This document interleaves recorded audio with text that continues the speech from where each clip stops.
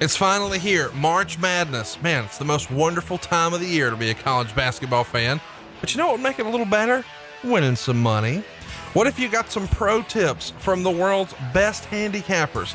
I'm talking about the Philly Godfather and the Animals, a legendary group recognized as just that, the best handicappers in the world. But don't take my word for it. Check these stats out. The Philly Godfather's picks have hit 64.7% of the time these last 6 March Madness tournaments. Think about that. In the last 6 years, his March Madness picks hit 64.7%. You got to get in on this. You get all of his picks for just $99 this March Madness, and they even have free cash offers for those setting up betting accounts and placing bets in New Jersey at 6 different sports books. Get all the information you need and get the picks to win some money this March Madness. Don't just fill out the corny bracket at the office. Man, let's do it right. Let's go to phillygodfather.com and for just $99, get the best picks in the business and even get some free cash for setting up an account. Find out how easy it is right now. Win some money, have some fun, and do it at phillygodfather.com. Hey, it's Conrad Thompson, and you're listening to 83 Weeks with Eric Bischoff. Eric, what's going on, man? How are you? It's another beautiful day at the Blue Chew World Headquarters here outside of Yellowstone National Park. Can't complain. Well, we can't complain either, man. We're excited to be here. We're going to be talking about one of the worst shows ever, Uncensored 1996. Buckle up, boys and girls. This is going to be a lot of fun. But before we get into Uncensored 96, we need to get your feedback from Uncensored 95 last week, which was a rather interesting show to say the least. Yeah, I mean, the feedback I got was really pretty good, and surprisingly, a lot of positive feedback. People went back and looked at the episode on WWE Network, and because of, I think, the way we broke it down and some of the perspectives that people heard, I found more people going, I remember that show, it really sucked bad, but I went back and looked at it after I listened to the podcast, and I found it to be more interesting, or I understood why, you tried to do what you were trying to do. So I think people, went back and looked at it from a different perspective, which to me, that's, what makes this so much fun. It is fun, and let's jump right into Uncensored 96. But first, let's remind you that this Friday night, Eric and I are coming to Chicago, and we're bringing Tony Schiavone with us. Tickets are on sale now at 83whw.com. It's a part of the C2E2 convention happening right there in the South Building of the McCormick Place, and you're going to have a lot of fun with this. I'm going to have a lot of fun. It's the first time you're going to be on stage with Tony Schiavone, and it starts this Friday night at 8 o'clock right there at Chicago, man. One of the wrestling hotbeds throughout history, and now we're bringing our first ever live show there, and it's a joint show with Tony Schiavone. Should be a lot of fun. I talked about this the other day on Patreon. One of the things that occurred to me, when you called me and said, hey, what do you think about doing a show with Tony and, I in Chicago, I thought, well, that'll be fun. Tony's cool. And I haven't really had a chance to work with Tony, in any meaningful way for about 20 or 25 years. So I thought, wow, this would be kind of cool. And about 2 days later, I went, wait a minute. This is the first time I've been on stage with somebody who is a part of WCW management, not a wrestler, who didn't really understand what was going on. But somebody who was a part of management, not only while I was president of WCW, but before, during, and after. So, Tony will have a completely different perspective, as he should, on everything that happened and how things went down. And it's going to be interesting to more or less compare notes in the middle of a show with you stirring up the shit in the middle. Should be good. I'm looking forward to it. Tickets are on sale now. Snatch them up right now. 83whw.com. They start at just $39. Why wouldn't you do this? Chicago, come out, come see us. It's the best and easiest way to support us. 83whw.com. Let's get into it. Uncensored 96 happened on March 24th, 1996, right there in Tupelo, Mississippi. The buy rate is a 0.8. The Uncensored 95 buy rate was a 0.96. So we're down a little bit here. It drew 9,000 fans, about 100 shy of capacity. 7,300 of those fans paid $104,000. So attendance is up from Uncensored 95, which only had 5,782 in the same building. But it is interesting because this is another one of those shows where WCW is running the same show in the same building. Uncensored 95, of course, also in Tupelo, Mississippi. Why was Tupelo the right place for Uncensored? A couple different reasons. The economics of the situation, which were still, first and foremost in our minds at about this time in 96. Things were rolling. We were growing. Our revenues had increased. We were doing much better by every measurable category that you could look at, but we were still far from where we wanted to be. So cost was a consideration. Again, Mississippi being a right to work state made expenses less. The fact that it was drivable for not only most of the staff and talent, but it was an easy flight and an inexpensive flight for those who had to fly in. So there were a lot of economic reasons why. And I think, the underlying tactic or strategy, I guess would be a better way to say it, was to try to find places, locations, venues that we would become an annual event at, which is why, we took another shot at Tupelo. One would not think of Tupelo as a typical big market, pay-per-view venue because it doesn't have the prestige of a Chicago or New York or Las Vegas. But for a lot of reasons, like I said, economically it made sense. And also, when you promote wrestling 52 weeks a year, year after year after year, you find markets that are, even though they may not be the biggest markets, it's a market that may be underserved with other forms of entertainment, so that when you do come into town, you're a much bigger deal than you might otherwise be in a market like Birmingham or Atlanta or Chattanooga that tends to get a lot of other forms of entertainment. Well, WCW Entertainment was up here. Let's talk about the year-over-year growth from March of 95, which is the episode we covered last year, versus March of 96, which is what we're talking about today. Your estimated average attendance in March of 95 is 2,040 fans. Your average attendance for shows here in March of 96 is up 82% to 3,720. So quite the increase. And the same thing is true at the gate, of course. You're averaging 19,000 and change at the gate in March of 95. A year later, we're up 95% to 38,000 and change. And you're actually selling out some house shows. But in fact, ratings are pretty much the same, maybe down a little bit, but all the other financial metrics are up. Let's tell you some of the backstory to sort of set the stage for this pay-per-view. We're coming off Super Brawl 6, in which we saw Ric Flair defeat the Macho Man Randy Savage in a cage for the world title, when Liz turned heel on Randy and joined the H. We also saw Hulk Hogan defeat the Giant in a steel cage match. And I guess we should mention that on March 20th in Japan, Otani beat Chris Benoit to become the first cruiserweight champion. We haven't spent a lot of time talking about that, but obviously the cruiserweights are going to become a major part of Monday Nitro. Nitro has started in September of the prior year, so we're just about 6 months into the Nitro experiment, and now there's a cruiserweight champion. Talk me through, why you guys decided to bring out a belt for that, the name cruiserweight, and why Otani was the right guy.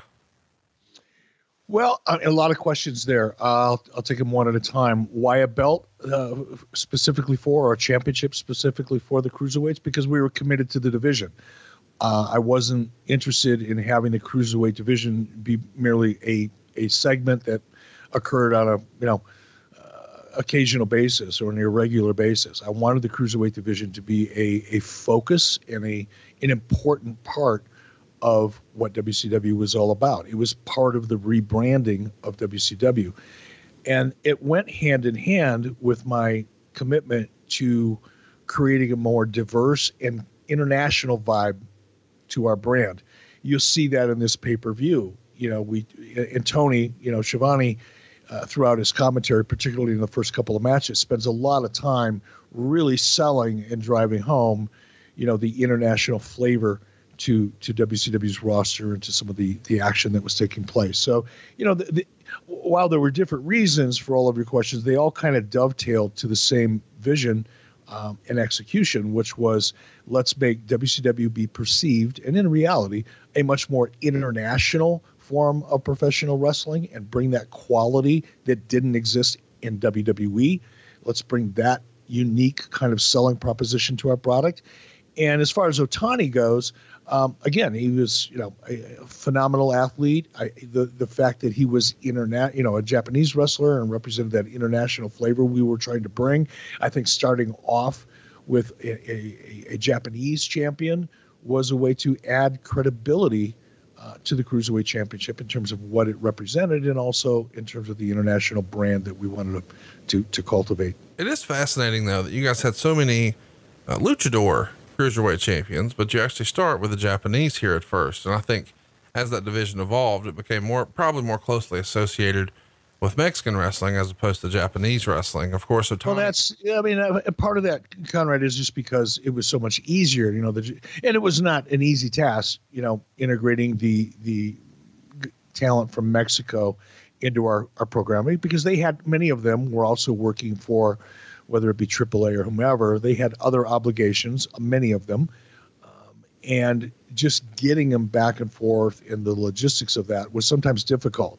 But it was still far easier than working around the Japanese schedule. So there you go. There is the why. Otani winds up losing that title to Dean Malenko. And I guess it's worth bringing up that you guys did a light heavyweight championship before with Brad Armstrong. I think he was the last champion. And I think that was back in like 92. He winds up having to forfeit the belt because of an injury, and it just essentially becomes inactive. And now you guys bring it back here. And I know that the business has ebbs and flows and people sort of change their mind. What was different about 1996? Is it the advent of Nitro that you think really made you commit where maybe WCW had been hesitant or maybe stop and go before? No, well, yes and no. Look, Nitro, when that, mandate landed on my lap, and early on, before we shot our first show, early on, when I made up my mind that the only way that we were going to succeed was being different than the WWE. I've talked about this before, but this is a perfect example of one of those things that I believed firmly, because of the time that I spent in Japan. I believe firmly that a cruiserweight division would make us different than the WWE. We weren't trying to be better than the WWE. It was a concerted and disciplined effort to be different than the WWE.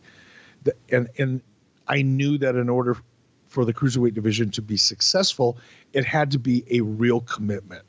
It couldn't be, let's just bring back the light heavyweight title. There's a reason why I called it the cruiserweight division. And I got the name, I basically looked at boxing. Boxing had lightweights, middleweights, cruiserweights, flyweight, featherweight, all that stuff. Yeah. And I thought by having the cruiserweight division, number one, it was a division that had never been that never really existed in wrestling. Now, obviously we had light heavyweights. Other people have had light heavyweights, but the fact that we called it a cruiserweight division was different. It was different than what had been done in the past. And, if you read my book or if anybody does or has heard me in the past talk about how important it was for me for Nitro to either be, you have really three choices. You can either be better than your competition, you can be less than your competition, or you can be different than your competition. Well, I knew we couldn't be better than the WWF at that time at what they did, which was targeting kids and children and that kind of animated cartoonish storyline. They had it. They had those advertisers. They had that demographic. They were 3 generations old at that point. There was no way we were going to be better than them at what they were already fantastic at. And I didn't want to be less than them. So, by default, I had to continue to find ways to be different than the WWF. And the cruiserweight division was one way to do that. If, to your point, we were really committed to it and we thought it through and we made it feel special and unique. Something that popped up in the Observer, I can't wait to ask you about here. Meltzer would write, Johnny Grunge was in the car with Hugh Morris when he was pulled over in Florida. Kevin Sullivan and Eric Bischoff played a rib on Grunge while in Florida and had a guy who pretended to be a cop pretend to arrest him. What do you remember about a prank on Johnny Grunge here? That's not my style, brother. Kevin may have told me about it, but I never ribbed anybody. I was never, directly involved in that kind of thing. So, Kevin may have done it. He may have told me about it, and somehow I got, hooked up to that in wrestling folklore, but I was not a part of it. Let's talk about some people moving and shaking here. On March 5th, Kevin Nash would give his notice to the WWF that he was leaving and going to work for WCW. I know we've talked about this once upon a time briefly before, but when you went back and you watched this show for the first time in 20 something years, did the conversations with Kevin Nash come to mind at all? Yes, they did, and one of the fun things about the show, now look, the show is what the show is. And, in general, it was horrible. There was a lot of things that made me cringe watching it, but at the same time, again, because my perspective is so different and so much time has gone by, when I put this show in context in with regard to the evolution of what WCW came to be, only a few months after this, this is March, this is the end of March, 3 or 4 months later, we will have basically turned the wrestling industry on its ear with the NWO. And what was fascinating about this show when I went back to watch it is, remembering just exactly what I was, not in detail, but in general, what I was thinking, the direction I was trying to go, and knowing that at this point in time, the idea, which, the idea for the NWO was something that had been forming in my head over the course of a year or a year and a half. It wasn't, again, I've said this before, but it's not like I sat down one day and said, okay, I'm going to come up with this idea. I'm going to call it the NWO. And here's the first thing that's going to happen. Here's the second thing that's going to happen. Here's the third thing that's going to happen. It wasn't like that. It was, wow, Japanese have a whole different style. They present the product much more realistically. The audience reacts to it much more realistically. The media treats it much differently than they do in the United States. How can I come up with a storyline that allows our product to achieve some of those same things? That was really the genesis of the NWO storyline, if you will, with regard to my experience in Japan. I didn't steal an angle or anything like that. It was just, wow, this is how they do it. This is how WWF does it and how WCW does it. And it's clearly not working over here. And what they're doing is working over there. How can I adapt some of the psychology in a presentation? So that was the beginning of that thought process. Well, about this time, right here during this particular pay-per-view is when I knew Scott Hall was coming my way. Now Kevin Nash is coming my way. Now is when the story is starting to form in my head. That was a completely unique story. There was no NWO type angle in Japan. I challenge anybody to be honest about that in terms of the core attributes of what the NWO represented, which was total fucking anarchy, breaking kayfabe, doing everything you could possibly do 180 degrees from the way it had ever been done in the past. That's why the NWO worked. And it was believable. There was nothing like that exactly in Japan. There were intercompany rivalries and hostile takeover type things, but never with a group with the core character attributes of the NWO.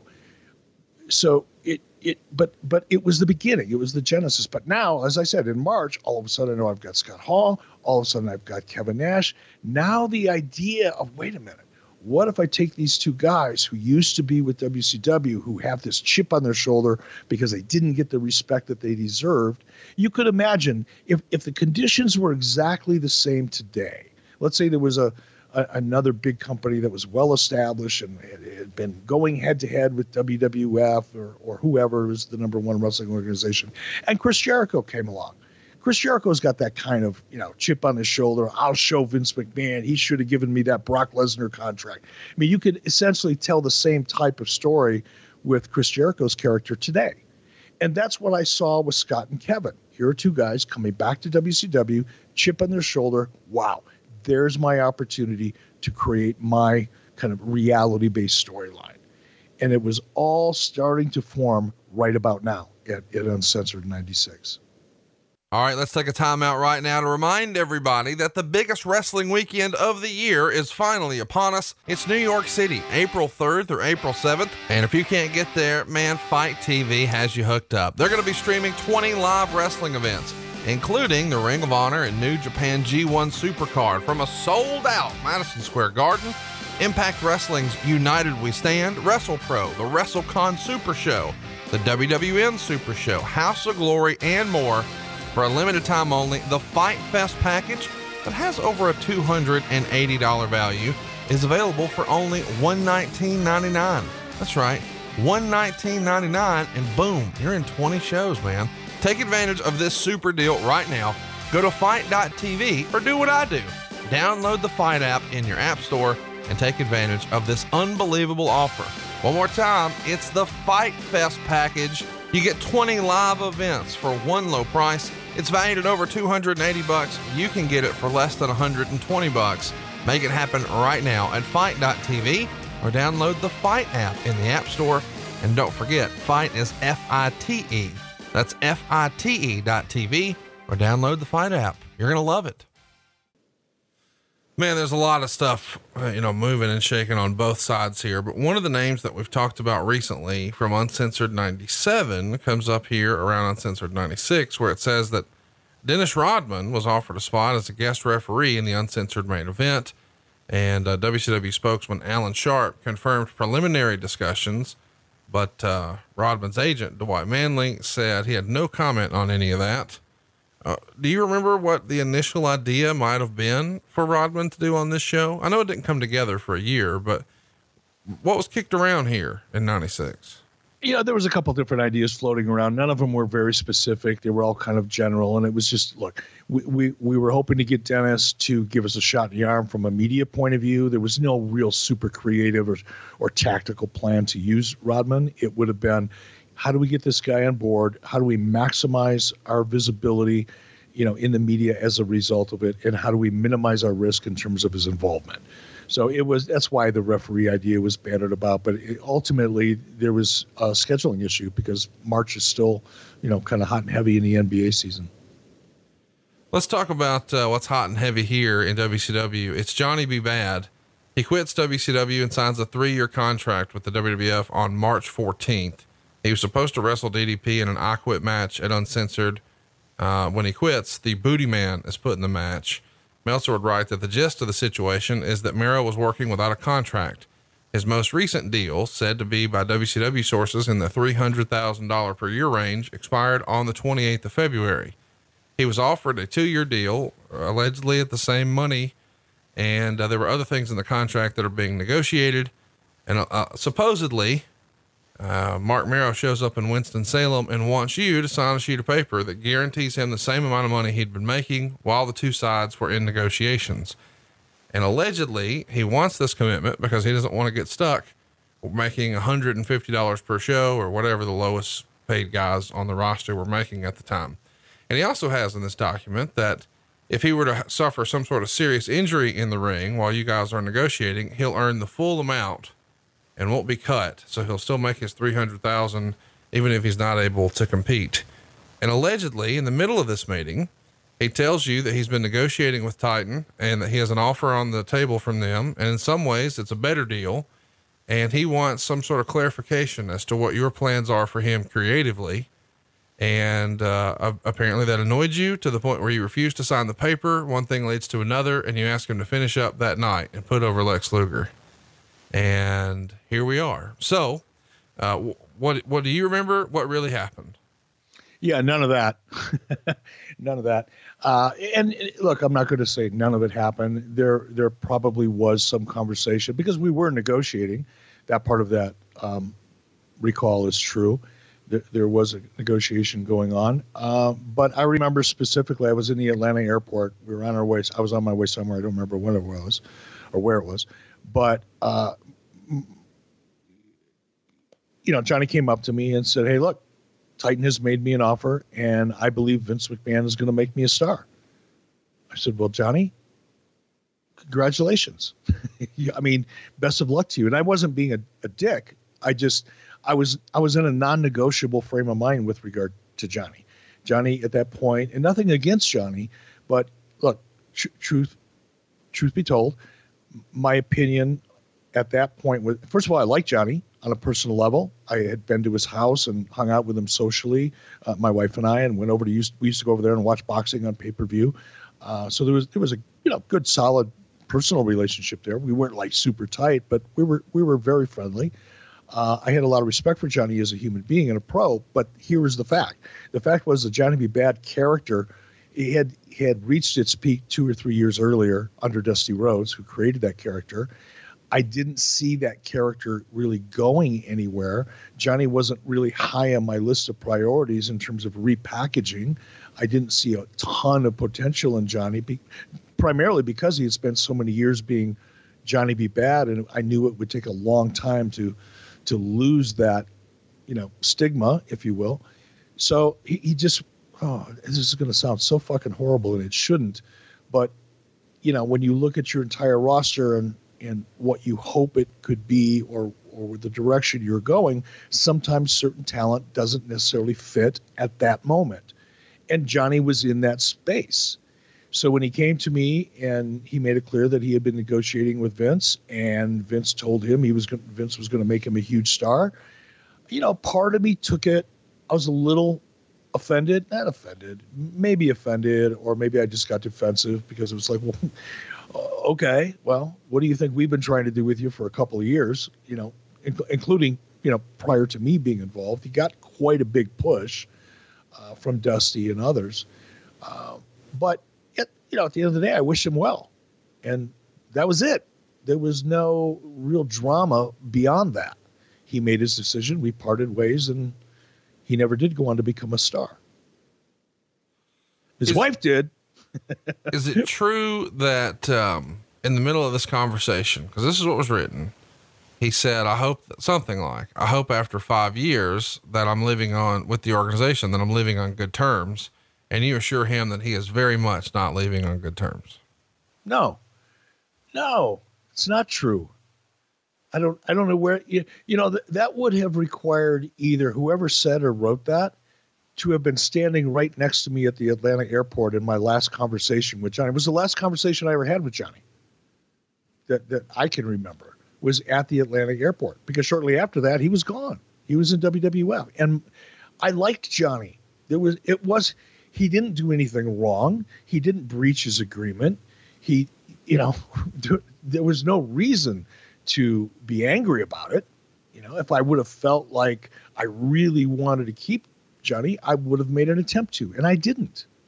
So it's just, when you look at these kinds of things in retrospect, and you just look at the basic facts surrounding the situation, it kind of automatically dispels some of the, rumor and innuendo that existed at that time.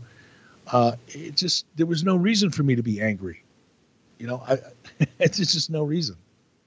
Let's talk about some other things that are happening, at least contract wise in the company. It's written in the Observer that the Nasty Boys were given word that they were going to be dropped along with several others. And the rumor and innuendo is that this is really going to go to the ability to afford to bring in Hall and Nash, and Turner has some sort of new budget. This is the rumor and innuendo reported in the Observer. And Meltzer even writes, they'll have to get rid of wrestlers, a few of whom may be able to be marketed by the WWF. While we haven't been given any other names of wrestlers cuts officially, other names that have been talked about as those on the bubble include Shark John Tenta and Bunkhouse Buck. So obviously the Nasty Boys don't wind up getting cut, but because that rumor and innuendo just wasn't true. This is, you asked me to comment on the rumor and innuendo, and before we go too far down the path with this, I've got to address that portion of the rumor and innuendo. Of course, there were always cuts. There were guys like John Tenta and Bunkhouse Buck and others that were they were either daily players in some cases, or guys who were on short-term contracts who I clearly didn't see being able to have a role long-term. So I'm not suggesting that the aforementioned talent, Tenta, Bunkhouse Buck and others weren't possibly on a list or on a bubble, or by virtue of the fact they were on short-term or nightly agreements suggested they were. But for whoever wrote that to suggest that they had some kind of inside information or that there was a discussion with the Nasty Boys about budget cuts, now let's take that fucking dystopia even further.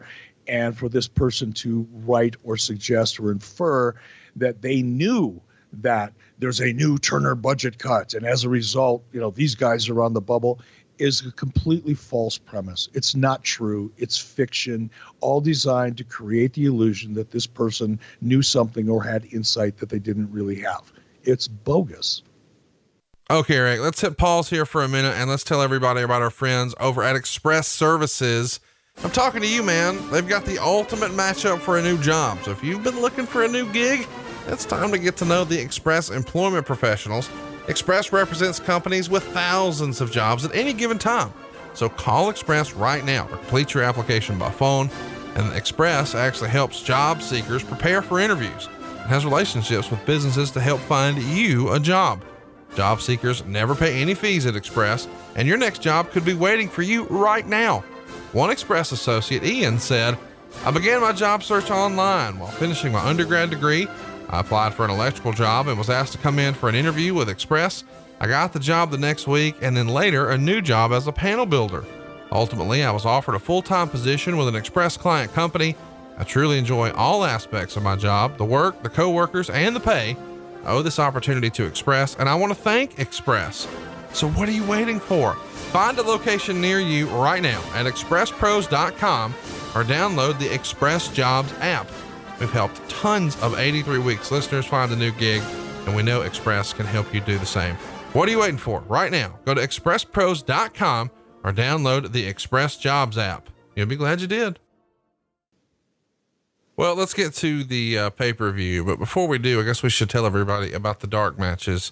JL upset Dean Malenko in 3 minutes and 20 seconds. Meltzer gave it 2 stars. JL, of course, is Jerry Lynn. We also would see Jim Duggan get a win over Bubba Rogers. VK Wall Street would come to ringside with Duggan's 2x4 and give it to Bubba.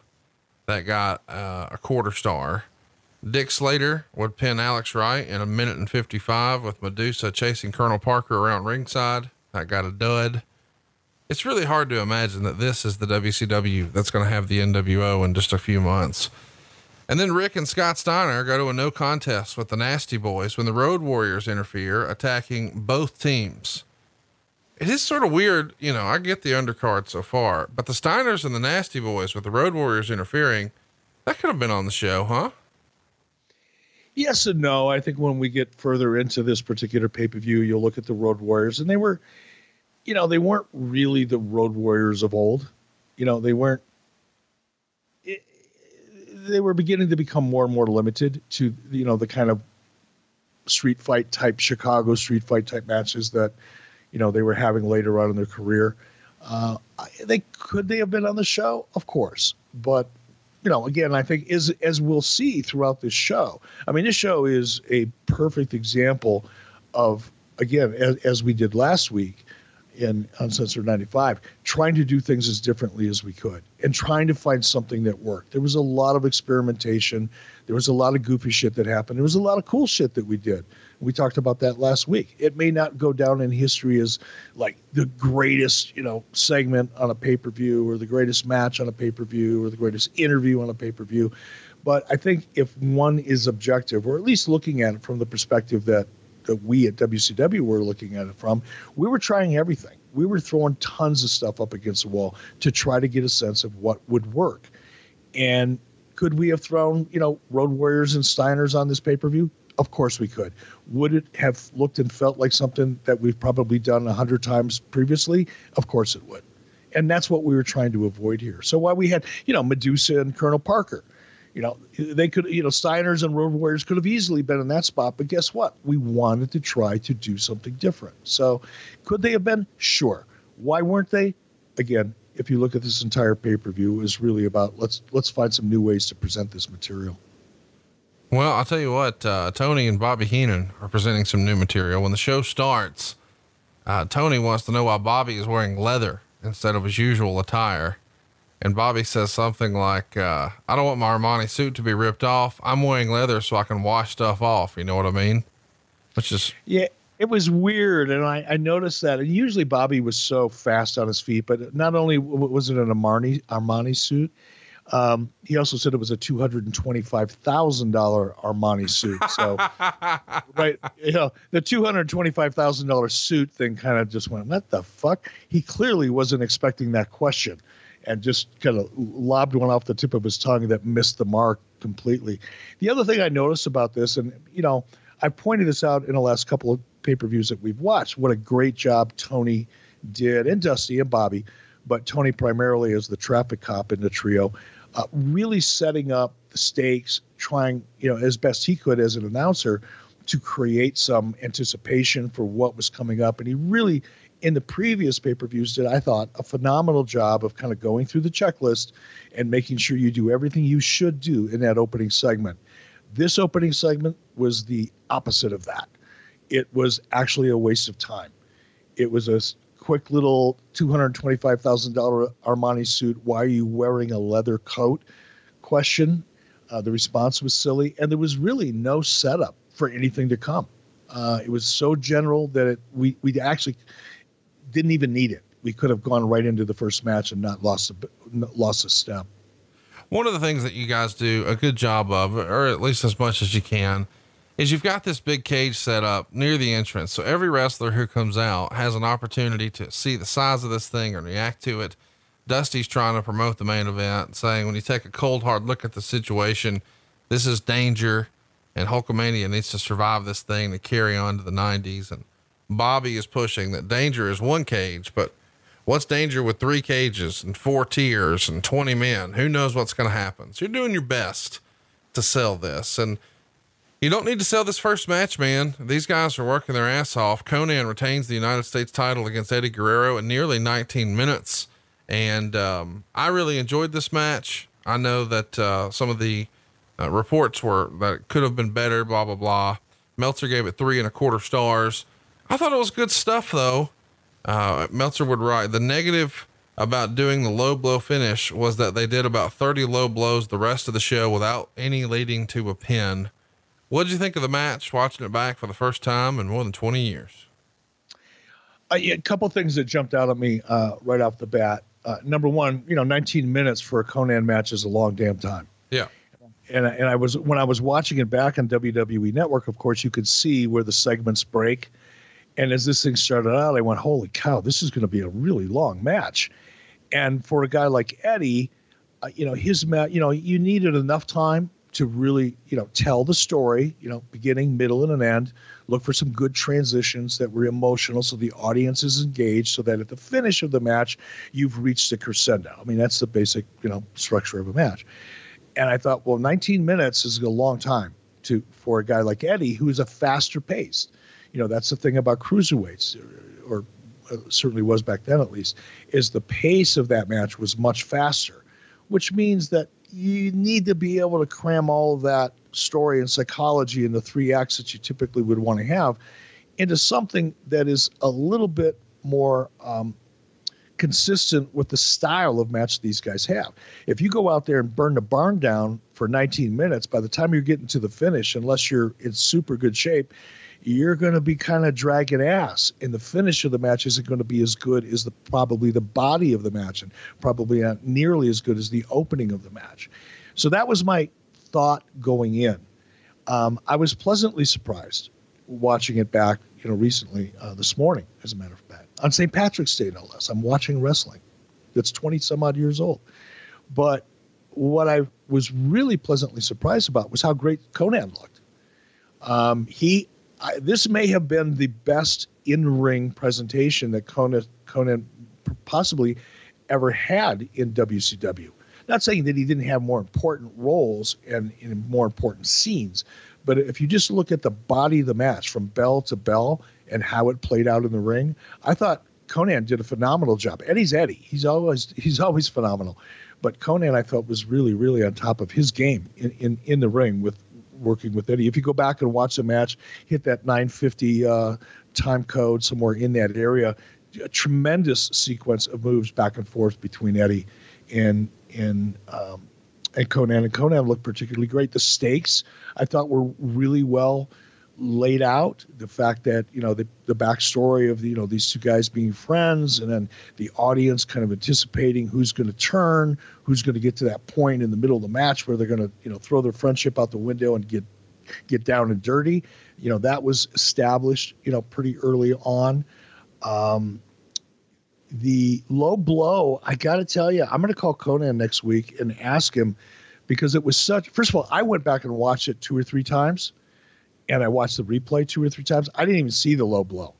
It looked to me like Eddie basically nutted himself as he was coming over the top of Conan, because it was so awkward. And I could see Conan talking to Eddie on the cover, and the way Eddie was selling, it was not a theatrical sell. If it was a poorly done one, and that wasn't Eddie's forte, doing things poorly when it came to selling. That finish looked so awkward, and I swear to God, I can't imagine anybody, even sitting at ringside, saw the low blow. Dave's comments notwithstanding, which, by the way, I would probably agree with without even having noticed it in the rest of these matches, because that was one of the flaws in WCW is, guys going out there and repeating the same things that had happened in the match before, particularly high spots or heat spots. As Dave is probably referring to here. But I just, looking at this match as a standalone, if you go back and look at that finish, I'm pretty sure that was an improv type of finish, because it just was so awkward and uncharacteristic for Eddie. Let's keep it going here and talk about the next match on the card. This is one that, a lot of people are going to talk about. I guess before we do that, we should say that Robert Parker and Dick Slater do an interview with Mean Gene, and Parker says he's going to win the night for Elvis and the male gender. Watching this back, how much was the Eric Bischoff I know groaning? No, I wasn't. I don't know why you would say that. I wasn't groaning at all. I thought it was a great way. Again, what was our goal? What were we trying to do at this time? We were trying to be as different from the WWE as we could possibly be. And this was different. Now, I'll also say, going back and look, because I completely forgot about this. If you would have asked me 3 days ago on the phone about this, I would have said, shit, Conrad, I have no idea what you're talking about. But going back and looking at it, and now thinking about, this was 1996. This was an intergender match, and it wasn't like a goofy comic book, bra and bikini, stupid shit match. This was a legitimate match. Now, it was a gimmick match because Robert Parker was a manager. It wasn't a, typical roster type of character with a long-term storyline going into this thing. But it was a good intergender match that didn't exploit Medusa from a typical, the typical way that we would have all, including WWF, exploited women at this time. This was a straight up intergender match, and Medusa was made to shine, and Robert Parker made her look good. So no, I didn't hate it going into it, and I'm relatively proud of it now, because this is another example of WCW, again, I'd say, not intentionally, not by design, but being ahead of our time.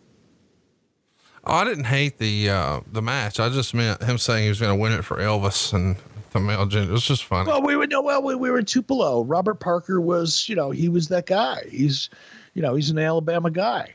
That was his character. I mean, listen to his voice. Of course he's going to put over Elvis Presley. Elvis was born in his backyard, and we were in Tupelo, and that was the reason for that comment, I'm sure. So let's talk about the next match. This is something you need to go out of your way to see. It's Fit Finlay, who's being billed as the Belfast Bruiser here, and he gets a win over Steve Regal by DQ. That goes 17 minutes and 33 seconds. It's Tony Schiavone's favorite match in the history of WCW. It got 3 1/4 stars. Meltzer would write, Tony Schiavone made a comeback on this match as he got it over as being brutal, even though a lot of what was taking place would go over the heads of many, if not most, viewers. This was a super stiff, all Japan Impact type of match with no hot moves, no build, no psychology, and a horrible finish. It really wasn't an entertaining match, but on a believability scale, it was more believable than almost anything you would ever see in the US short of a UFC match, and it was more brutal than most of those. Not that this is a match of the year, but it is a must-see match. The two, who have wrestled against each other for years, in fact, Finlay is Regal's favorite opponent, just pounded the crap out of each other. Finlay's offense was the most believable in North America. At one point, Bruiser threw a punch to Regal's nose, which broke his nose and pretty well messed up his face, and he may need surgery as a result. Regal was bleeding from the nose heavily when Bobby Eaton and Dave Taylor interfered for a DQ. And after the match, Taylor slapped Finlay incredibly hard. Wow. What a match this is. It is a spectacle. You should go out of your way to see it. I don't know that people talk about it enough. What did you think of it, Eric? Again, I liked it a lot because it was consistent with the agenda that we had at the time, which is to present something different. That's not something that you would have ever seen in the WWF at that point, or probably ever will. It served its purpose. Again, the theme, the effort, the agenda, consistently throughout most of what we were doing at this time was driving home that international vibe to WCW, because that made us different. And these two guys, again, fit into that agenda. It was part of the same agenda as we had done with Eddie and Conan and Otani and all of the cruiserweights, is to make the show feel different than the WWF. And this one certainly did. I liked it because I've always liked Steven Regal on a personal level. I like his style. Same with Fit. Super guy. And I knew this match was not going to appeal to the masses. This is a match that was going to appeal to the 5% of the audience that really is into this type of thing. Your average fan is not going to find this match something to be excited about, but having it on the card is a part of our buffet to kind of balance out, some of the sillier shit that we were doing. I thought was really important. And I thought the overall match was good. I thought the highlight for me, because again, I had completely forgotten about it till I went back and watched it, was watching Earl Robert Eaton make his debut as a part of this, because he did a great job. All right, Eric, we got to take another time out here, and I want to tell everybody about your favorite new sponsor here on the show, the Dive Bar Shirt Club. And take my word for it, you need to check out divebarshirtclub.com. You see, divebarshirtclub.com is a t-shirt of the month club that celebrates interesting and unusual dive bars from all across the United States. Every month, you'll get a rare, top quality, kind of quirky, but always fun t-shirt from some of the best bars you've never heard of. Check these names out. Places like the Tackle Box Tavern, where you're guaranteed to catch something, or the Slammer Tavern, where their slogan is, "We don't have a town drunk, we all take turns." Here's how it works. You get one shirt a month, and once that month is over, that dive bar t-shirt is retired. That makes every single shirt an instant collector's item. So right now, go to divebarshirtclub.com and get a unique gift for someone else, or treat yourself. If you go ahead and select 83 weeks in the How Did You Hear About Us column, you'll get an extra month membership for free when you purchase 6 months or more. So what are you waiting for? Go to divebarshirtclub.com. They're going to ask you, how'd you hear about us? Just select 83 weeks. And as long as you've picked 6 months or longer for your subscription, you get a free shirt, a whole free month. Make it happen right now at divebarshirtclub.com. One of the other things I really appreciated about this is the commentary. There's a great line in here with Bobby Heenan. Regal's put an arm bar on Finlay, and he says he can now scratch parts of his body that he couldn't before, which is kind of fun. Next up, we've got an interview with Jimmy Hart and the Giant. Mean Gene Okerlund is conducting it here, and Gene announces that the winner of Giant Loch Ness will face Flair for the world title the next night on Nitro, which almost feels like a spoiler. And Tony is talking about how Medusa threw the women's title for the WWF in the garbage, and even says the WWF by name here. Mean Gene does a plug for the hotline, and then he brings in Loch Ness for an interview. And Gene says he wants to introduce him to his neighbor, who is a dentist.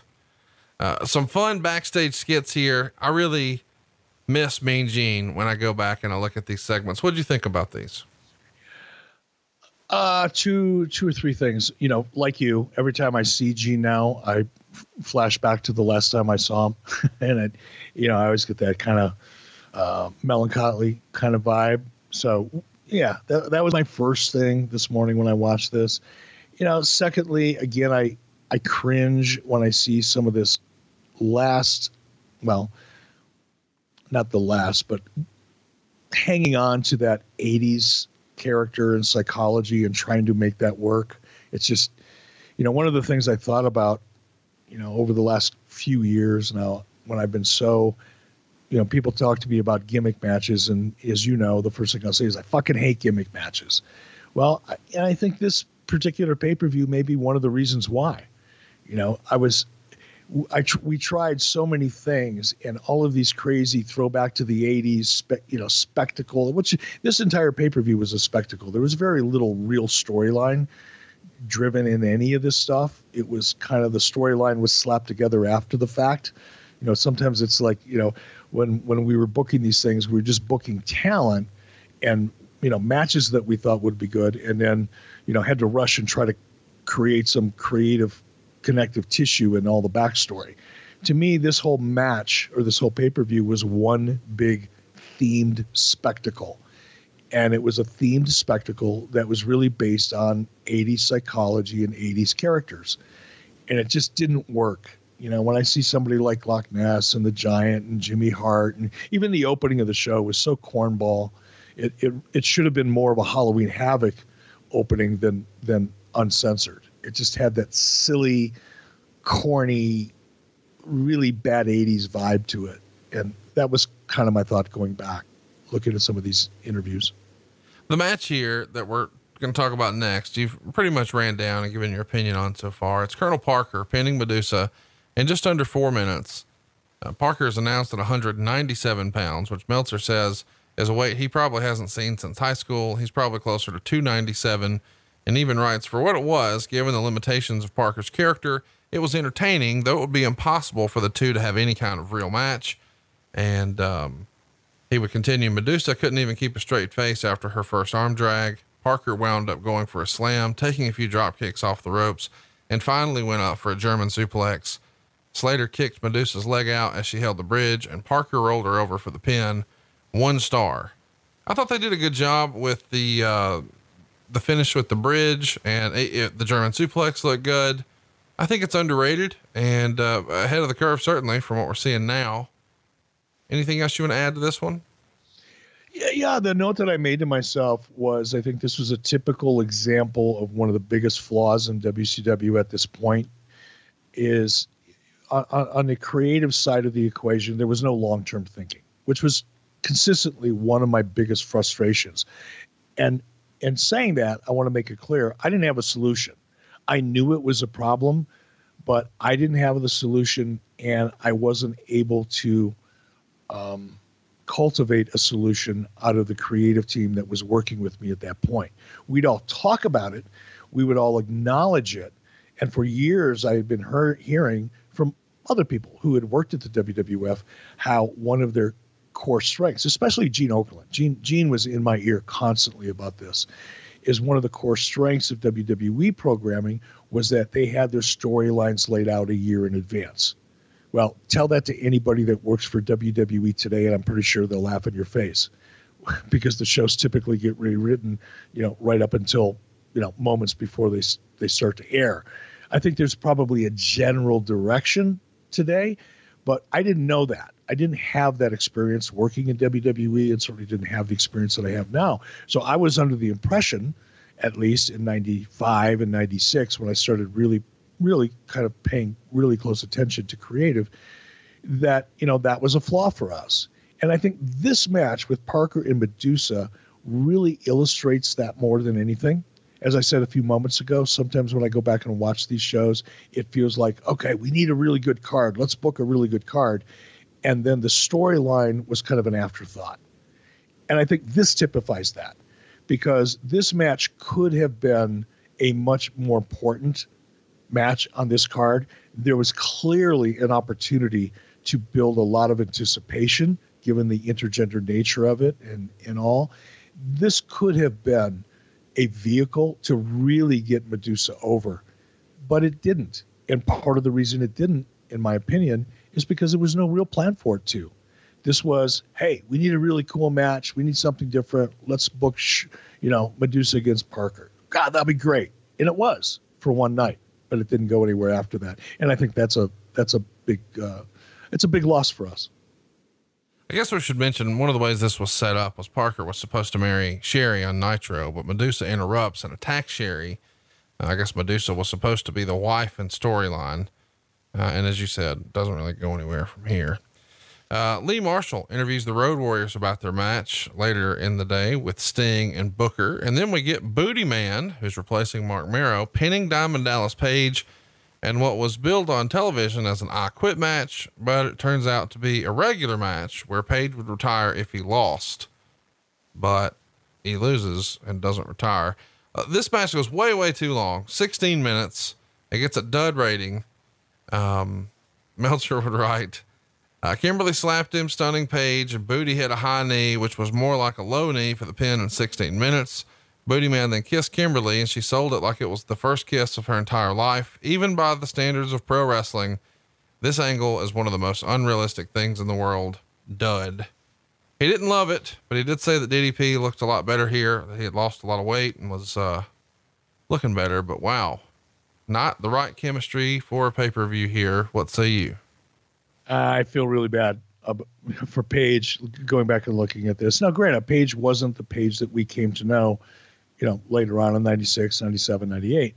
At this point, Page as a character, as a talent, was still pretty awkward in finding himself, and it wasn't one of my favorite characters to begin with, just because I didn't like all the gimmicks, and his whole presentation to me was just, it just didn't do anything for me. It was kind of like a midday hot dog at Walmart. It's just, yeah, it's all right. If you're starving, it's great, but you'd rather not have to eat that if you don't have to. And that's the way I felt about Page's character at this point, and the goofy storyline with him and Kimberly, only exacerbated and taken to lower depths by the fact that Booty Man, which is like a goofy ass fucking gimmick to begin with, he was so horrible. That high knee that, Meltzer referred to, it was, I don't know.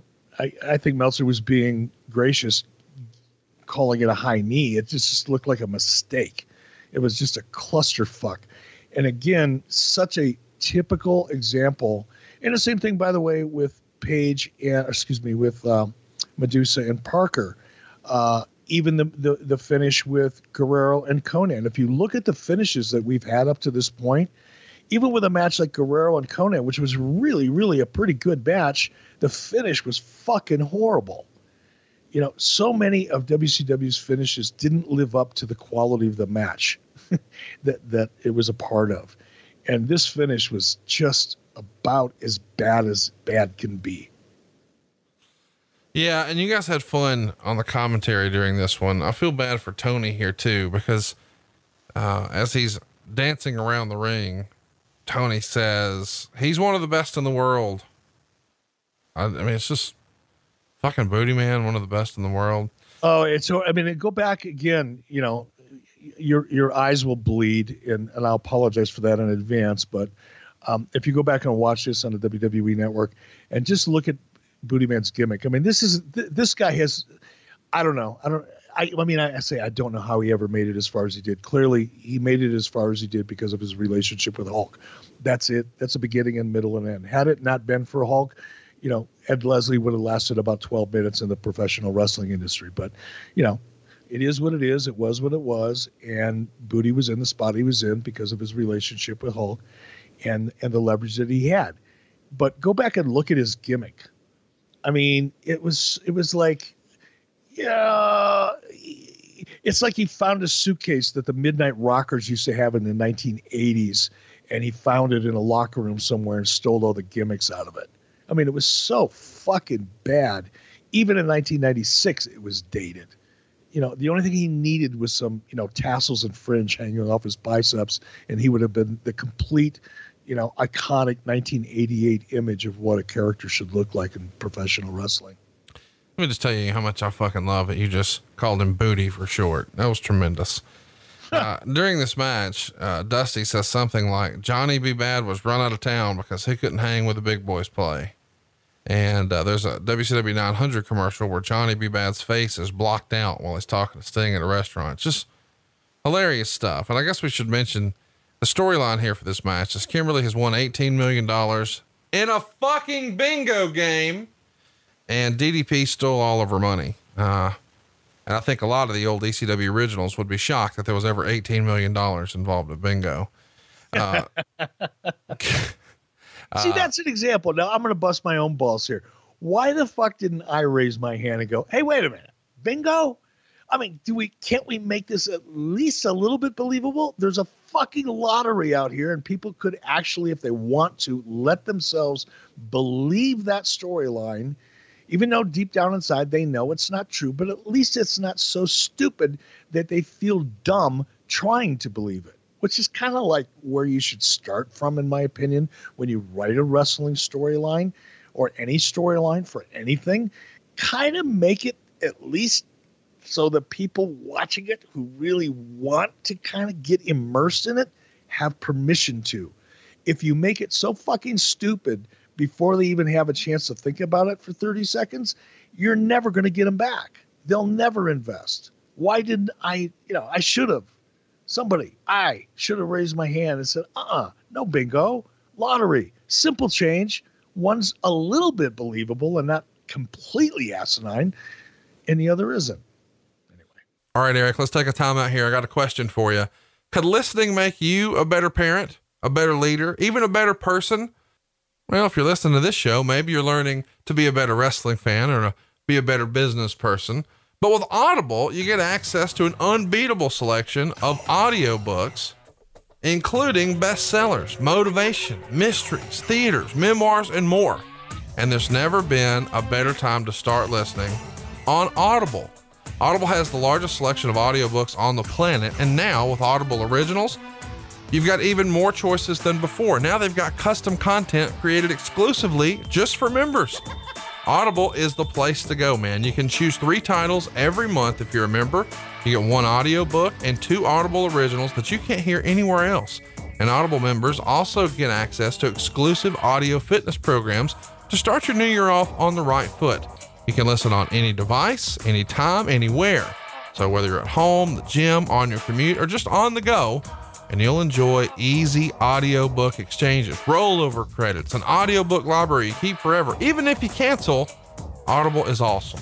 The most inspiring minds, the most compelling stories, only on Audible. It's the best place to listen. And you can get started with a 30-day trial right now. Why wouldn't you do this? It's a 30-day trial. Hook it up. All you've got to do is go to audible.com/83weeks. One more time. That's audible.com/83weeks. Or if you're on your phone right now, text 83 weeks to 500-500 and listen for a change. One more time, go to audible.com/83weeks or text 83 weeks to 500-500 and listen for a change. You'll be glad you did. We love Audible, and you will too. Next up, Lex Luger and Jimmy Hart are doing an interview with Mean Gene. And at the end of it, Mean Gene tells Lex Luger to go blow it out your ass, which is kind of fun. Lex is supposed to be in the match with Sting against the Road Warriors. Sting and Lex here are the tag champs. Next up, Loch Ness comes out to what would wind up being Rey Mysterio's music. Kind of fun that maybe the lightest guy wound up with the heaviest guy's music. The Giant pins Loch Ness in 2 minutes and 34 seconds with a leg drop.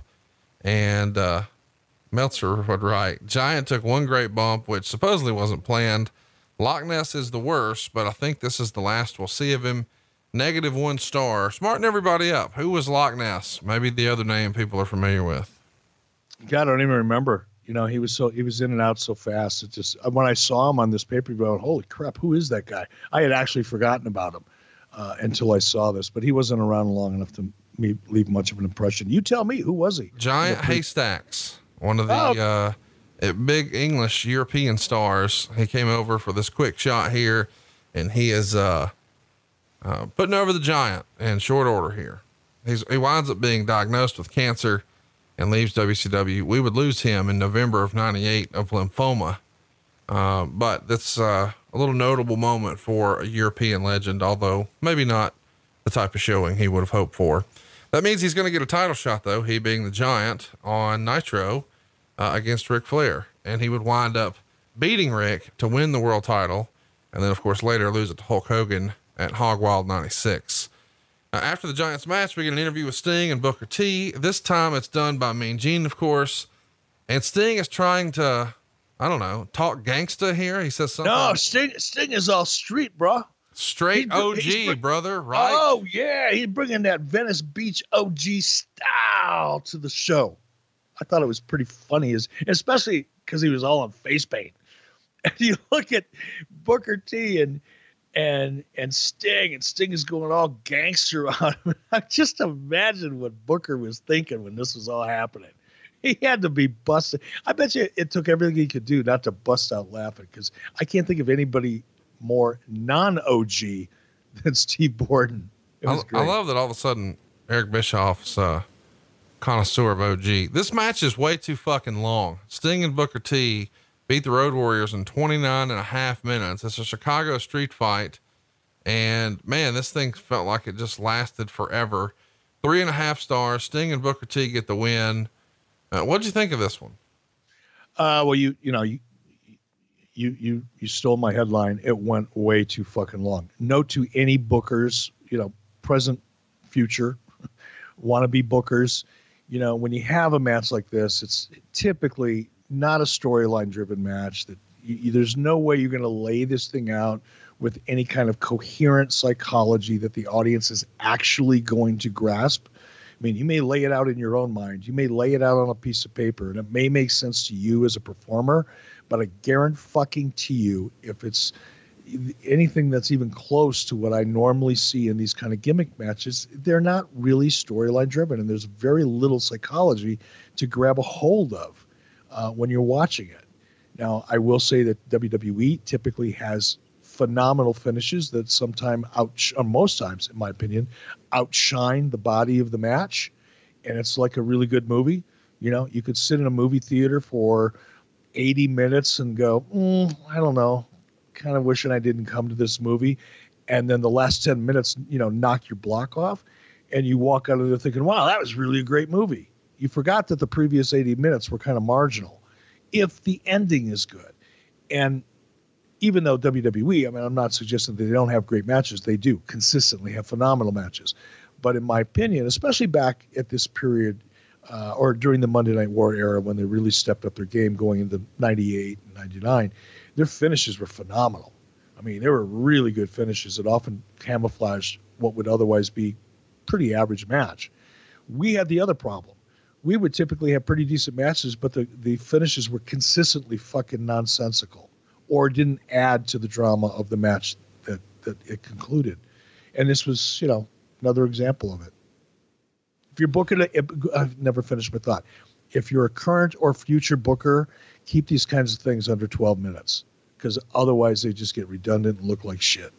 Yeah. Even Meltzer would say the first 10 minutes was wild, but it really drug after that. Now, here's why we're really here. Let's get to it. Your main event. Oh my God. One of the worst main events in history, but there's lots of rumor and innuendo, and I can't wait to get you fired up here. Meltzer would write, Hogan, who has full control of his own programs and is basically the head booker, even though Kevin Sullivan has to handle most of the dirty work, decided, which some believe was due to the heavy influencing from Savage, to change the main event at WCW Uncensored from a 1-on-4 match to a 2-on-8 4-decker cage match with rules that still haven't been fully explained. Hogan released this information to the company in midweek, that he was adding Savage and 4 heels to the main event. Savage's False Count Anywhere match with Chris Benoit was already a problem since Benoit is on tour with New Japan. If need be, Benoit could have come back early, as Booker T is going to do for the show. The last big show in the New Japan tour is on the 20th, etc., etc. But they feel like they need something because now Johnny B. Bad has quit the promotion. Hogan also added 4 oversized heels to the mix, 3 of whom were Tom Tiny Lister, formerly Zeus of the WWF, while he was the lead heel in that movie, Jeep Swenson, who is a Southern California Gold's Gym type who had both boxed and who had appeared in muscle magazines to have the largest muscular arms in the world, and One Man Gang. The final spot was to either be taken by Shark or Warlord, perhaps as a long shot. The 9th person could be Brian Pillman. It's been made pretty clear as the trend in wrestling shifts towards smaller and more athletic wrestlers that Hogan is still living in the 80s size era, and the Titan spoofs on WCW in regard to steroid testing seem to gain more validity by the week. And Meltzer would continue, Hogan's frequent changing of the booking winds up frustrating everyone, combined with the fact the Saturday shows, which he rarely appears on, are doing big ratings, and the last house show run without he, Savage, Road Warriors, or Steiners did big business, puts the $1 million contract and large cut of every pay-per-view show in question. Now, of course, everybody is a little nervous about Hall and Nash coming in, and Meltzer sort of freestyles that maybe Hogan wanted to make a statement here before those guys come in as well. I know you're going to shit all over all of this, so I'll tag out. Because it deserves to be shit on. And I think even you, and I know you're friends with Dave, and I know you've subscribed to his newsletter for 20 years or whatever the fuck it was. But if this isn't obvious to you that this is Dave taking bits and pieces of facts or what appears to be a fact and creating a completely false narrative that suits his own agenda, then I don't know what is. And this is, the anti-Hogan. Everything is Hogan's fault. Hogan's the booker. Poor little Kevin has to do all the dirty work. Hulk Hogan comes in the middle of the week and changes everything. It's all bullshit. None of that happened. Kevin was the booker. Kevin had the 80s disease as much or more than Hogan did. It was Kevin Sullivan that came up with the Dungeon of Doom and all that crazy 80s stupid shit and brought in King Curtis from Hawaii and sat him up and backstage and Jimmy Hart running around like a fucking insane clown. I mean, that was all Kevin Sullivan. That wasn't Hulk Hogan.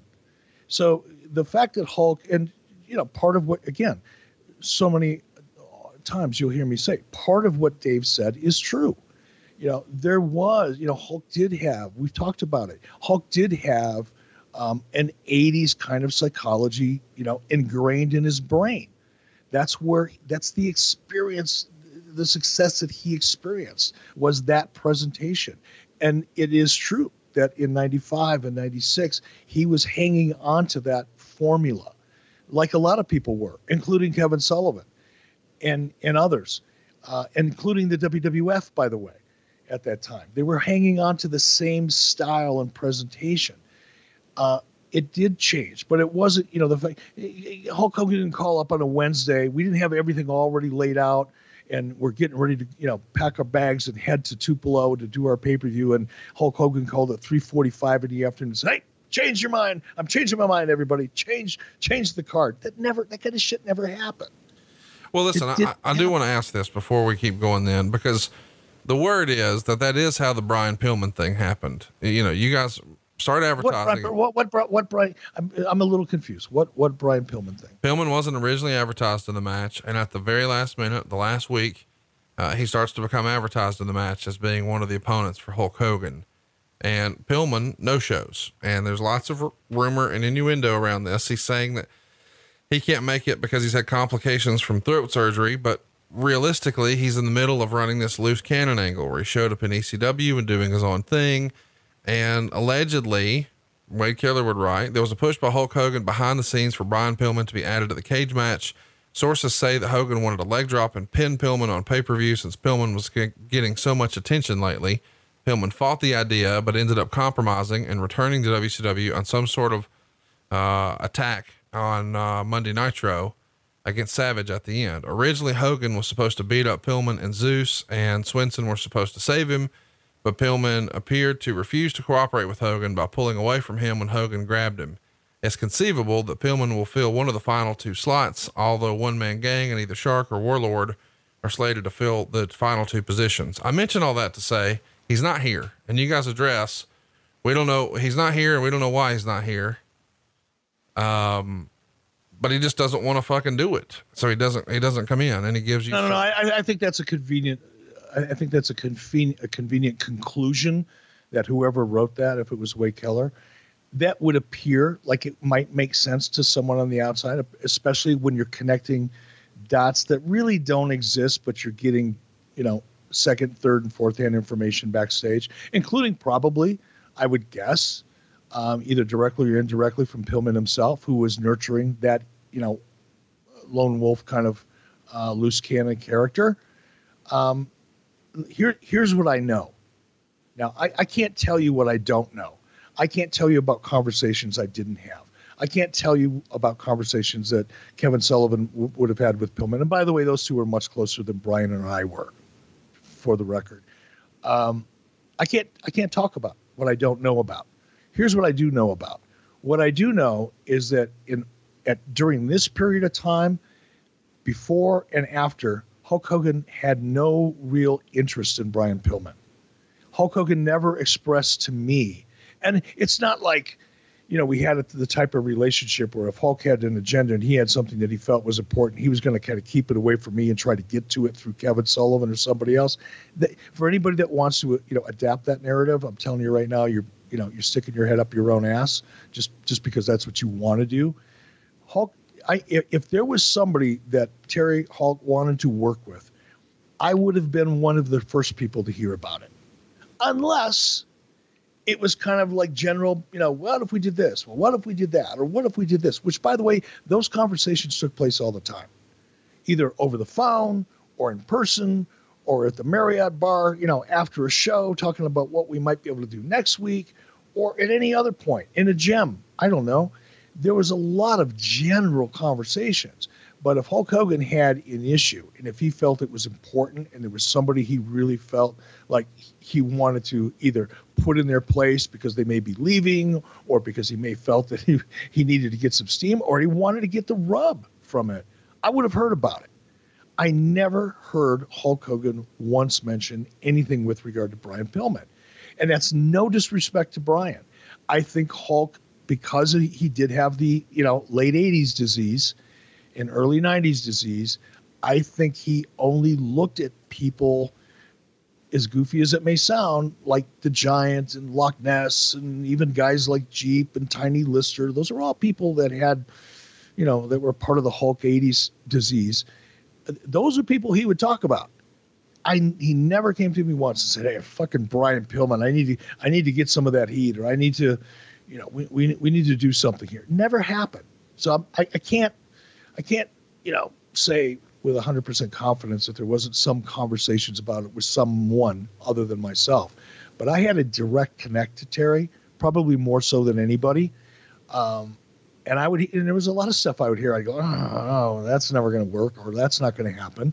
And I would guide the conversation accordingly, or at least attempt to. But never once did Brian Pillman's name come up with regard to wanting him to be a part of this and whatever. I mean, it's great fiction, great story, bro, as you used to say to me. Great story. Probably sells a couple dirt sheets, but not true. Okay, Eric, got to take another quick time out here. We want to talk about HelloFresh. We love these guys. We've been using HelloFresh for a while now. And if you haven't, we are excited to tell you that they're a meal kit delivery service that does all the heavy lifting for you. They're going to shop, plan, and deliver step-by-step recipes and pre-measured ingredients. So all you have to do is just cook, eat, and enjoy. These are home-cooked meals that are made simple. And cooking can be enjoyable and easy with HelloFresh. They're going to do all the planning, all the shopping, all the prepping. You just focus on a healthier you and a happier family. And you're going to get seasonal, simple recipes with all the pre-measured ingredients delivered right to your door every single week. You're going to have fresh, pre-measured ingredients. I can't stress that enough. You don't have to do any of that anymore. All you've got to do is follow the 6-step pictured recipe cards. Even I can do it. It's delivered right to your door each week in a special insulated box. You'll spend less time planning and grocery shopping and get more of what you love to do. Maybe you've got hobbies, maybe you need to work a little more, spend some more time with the kids. This can all be accomplished on your end, 30 minutes, tops. And it costs for less than 2 pots and pans, minimal cleanup. It's fast and easy, man. And how about this? It's delicious. We got HelloFresh, and I gotta admit, I was a little bit of a skeptic, but dude, it was awesome. And you don't get in this same rut that I think a lot of us get in, where you're just sort of doing the same thing over and over, because you get new stuff all the time. This is going to be something you're going to really, really enjoy. I cannot stress it enough. I know the Bischoffs love it. My family loves it. You will too. Stop what you're doing. Go check this out right now. You'll be glad you did. You can get, and I can't believe this is real, $80 off your first month.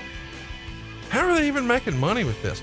You're going to get $80 off your first month of HelloFresh. All you got to do is go to HelloFresh.com/83 weeks and then put in our code 83 weeks. That's the promo code.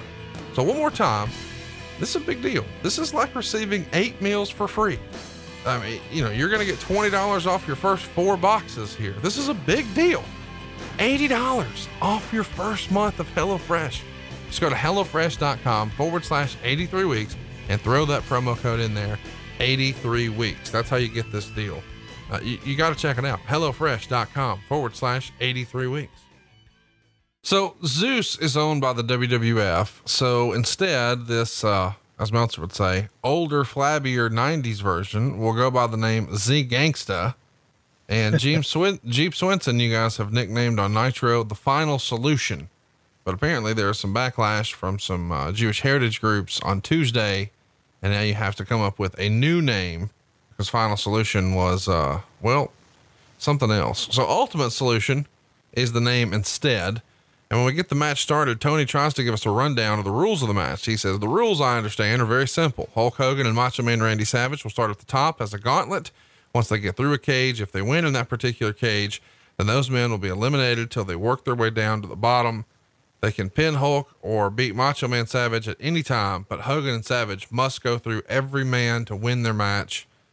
The NWA did one of these silly triple cages back in 1988. Is that Kevin Sullivan's motivation? And what do you think of the concept of the match? I can't speak to what Kevin's motivation was. I certainly wasn't aware of the 1988 NWA match. That goes without saying. In terms of what I thought about it, I hated it. I fucking hated it. And I think as I go back and I look at some of these things, there's a reason why, in my own personal taste, as a fan, as a viewer, who happens to have, 30 years of bumps and bruises along the way in the industry. But when I look at things, just like I like Ronda and Becky and Charlotte, more Ronda and Becky right now, to be honest about it, because there's just a basic rivalry and story there. It's not a gimmick. It doesn't take a flaming fucking cage with, wild orangutans and a fucking, unicorn with dynamite stuck up his ass to make this thing interesting. I hate gimmick matches because, and the reason I hate them, this is a perfect example of, there's no story here. There's no real build up. There's no reason why we're having this fucking colossal, gigantic, clusterfuck of a match. It's just, let's have this huge cage match. It'll be spectacular. It's you can't just have a spectacle. You can't just have an attraction. You can, but it's going to leave everybody disappointed. And that's what this was. It was great. Visually, as a talent walked by, and you saw those beautiful shots of the cage. And, could you build anticipation? Yes. Once you got to the cage and the bell rang, it looked like a monkey fucking a football.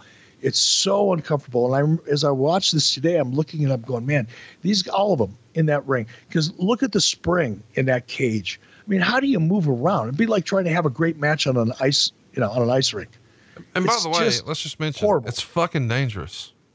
It's horribly dangerous. And this was typical with WCW at the time because we were running and gunning. We were growing. We didn't have a great infrastructure. We didn't have a lot of things that our competition had. We didn't get to the arena 2 or 3 days early and have the guys fly in early and let's lay this match out. Let's experiment with it. Let's bring in the director so they can see what this thing is going to look like so they can possibly get the best shots humanly possible during the court. And we did none of that. We showed up. And for the most part, nobody even got to look at this fucking thing till they got to the building the day of. And as a result, you get this just giant monkey fucking a football presentation. Everybody looks horrible. There is no story. All it is a fucking ridiculously big cage match. And I hated it. And I think it left me scarred, Conrad. There is scar tissue in my soul when it comes to gimmick matches because so few of them are worth the time that gets put into them. And it always leaves me, at least. Other people love them. If Bully Ray was sitting here right now, he'd whack me alongside of my head.